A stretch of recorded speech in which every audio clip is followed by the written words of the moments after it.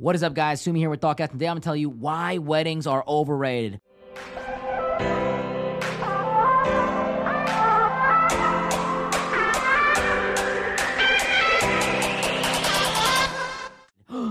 How could you say that? How could you say that weddings are overrated? Everything in life is about the wedding day, right? It's about this magical moment between the bride and the groom, and that's what real love is. Wrong. A wedding is not everything. A wedding is not a marriage. I mean, have you ever been married? Do you know what marriage is? Marriage is not a wedding day every single day. Real healthy marriages are boring. They're supposed to be a peaceful retreat from the chaotic world that we have. But weddings are fun. Weddings are amazing. Weddings are beautiful. The flowers, the doves, the bride looks so beautiful. Everybody's there. Your college buddies that you haven't talked to in years, that you're paying a lot of money for them to sit down with their new wife that you haven't even met, are attending, and everything is wonderful. But is it really when you look at your bank account? This is the argument I'm going to make against weddings, because weddings in itself are awesome. They're awesome. But what is the cost of a wedding? The average cost of a wedding in the United States is $30,000. And if you get to some bigger cities, 50, 60, 70 grand. I mean, don't even get me started about different cultures. Like in Indian culture, I'm Indian. Look, the weddings go on for days and they're a lot of money. They are a complete waste of money. But they're a cultural thing. We need to have a wedding in order for us to be married, right? Wrong. You don't need a wedding to get married. Newsflash. I don't know if you knew this. You can just go get married. It's a legal contract, okay? That's the first thing. The second thing is, all this money that you're spending, do you even know where it's going to? You're hiring a wedding planner, food, musicians, this, that, and third. People get waxed on weddings all the time because when it comes to a wedding day, people will spend any amount of money because when it's for love, we make dumb decisions. We do what we want to do because, baby, it's okay. We're going to do it. We're going to have a good wedding. We're just going to have fun. We want everybody to come together. We want you to have a good time. It's not even about you. It's about everybody else.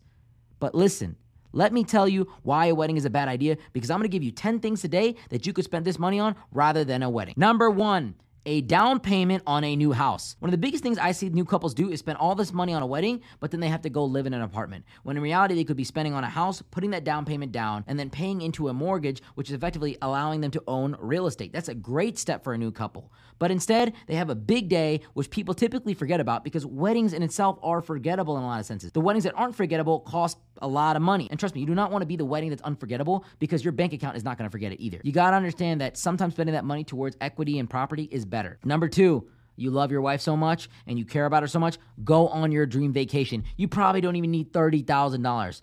You can go wherever you want. You can travel the world. You can have fun. You can really create and foster that romantic intimacy. And if you don't have kids, even better. You can take that time to do the things that you can do before you even have kids. Enjoy all the sightseeing. Enjoy all the stuff that the world has to offer before you really lock down and settle down with the family. Number three, buy a new car. I'm not even talking about just financing a new car. I'm talking about literally buying a new car. $30,000, that's a brand new car. I mean, hello, that's pretty useful. Number four, furthering your education. I mean, this could be very different, but now that you guys are married and now that you guys are locked in, one of you can take time to further their education that could provide higher income opportunities in the future while the other one holds a household down.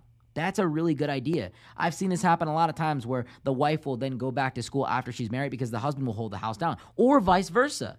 And then they lead to a higher income in the household 5, 6, 7 years later when they get that college degree and they get a job. Number five, weddings cost a lot of money, $30,000 on average. It's better to just save that money and not go into debt or pay off debt. Why are you spending $30,000 on one day when you can spend debt that you've accrued for years? Hello. Number six, instead of throwing $30,000 on a day, invest it into stocks, invest it into options, invest it into bonds. There's a lot of different things that you can do when it comes to investing. My point is invest that money into something that will grow rather to something that will go away in a day. Number seven, probably my favorite one. Instead of spending money on a wedding, start a business. This business can be between you and your wife and you and your husband, and you guys can really build that together. That could be a fun project for you. That could be like, hey, let's start a business doing this. We've always wanted to do this. We both like doing this. Boom. How fun is that? How awesome is that? If it actually works out too, even better. I'm not trying to say that it won't work out, but most businesses do fail. But at the end of the day, you won't get anything unless you take the risk. Starting a business with those funds, $30,000, is more than enough to enter a lot of businesses. Most businesses don't have a barrier of entry that high. You can open up a lot of different businesses with that amount of money, and that can create stability for your family in the future. Number eight, if you have a home, renovate it. Make it look nice. Set up for the family. Set up for you guys living together. Buy nice furniture. Get nice things. I mean, I'm not saying that materialism makes you happy, but the ultimate form of materialism is a wedding. Keeping it real. Number 9, retirement savings.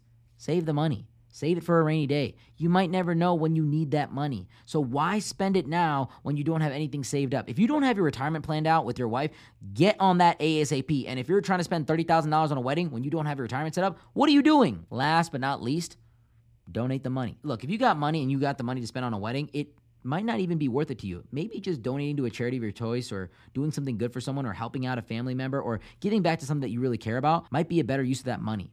See, $30,000, and I'm using the average here, is a lot of money. Do you really need to be spending that on a perfect wedding day? I'm telling you, a lot of women are the ones that want the weddings. And ladies, I'm not trying to piss on your parade here, but the big thing I'm trying to tell you is a lot of you want to be brides, but you don't want to be wives. A lot of you want this perfect day, and you think that makes the marriage even better, when in reality, it does absolutely nothing. It does not make your marriage better. The things that make your marriage better and your life better is probably doing some of the 10 things that I just listed. So instead of spending $30,000 on that crazy wedding day, save that money or use it towards something that makes sense.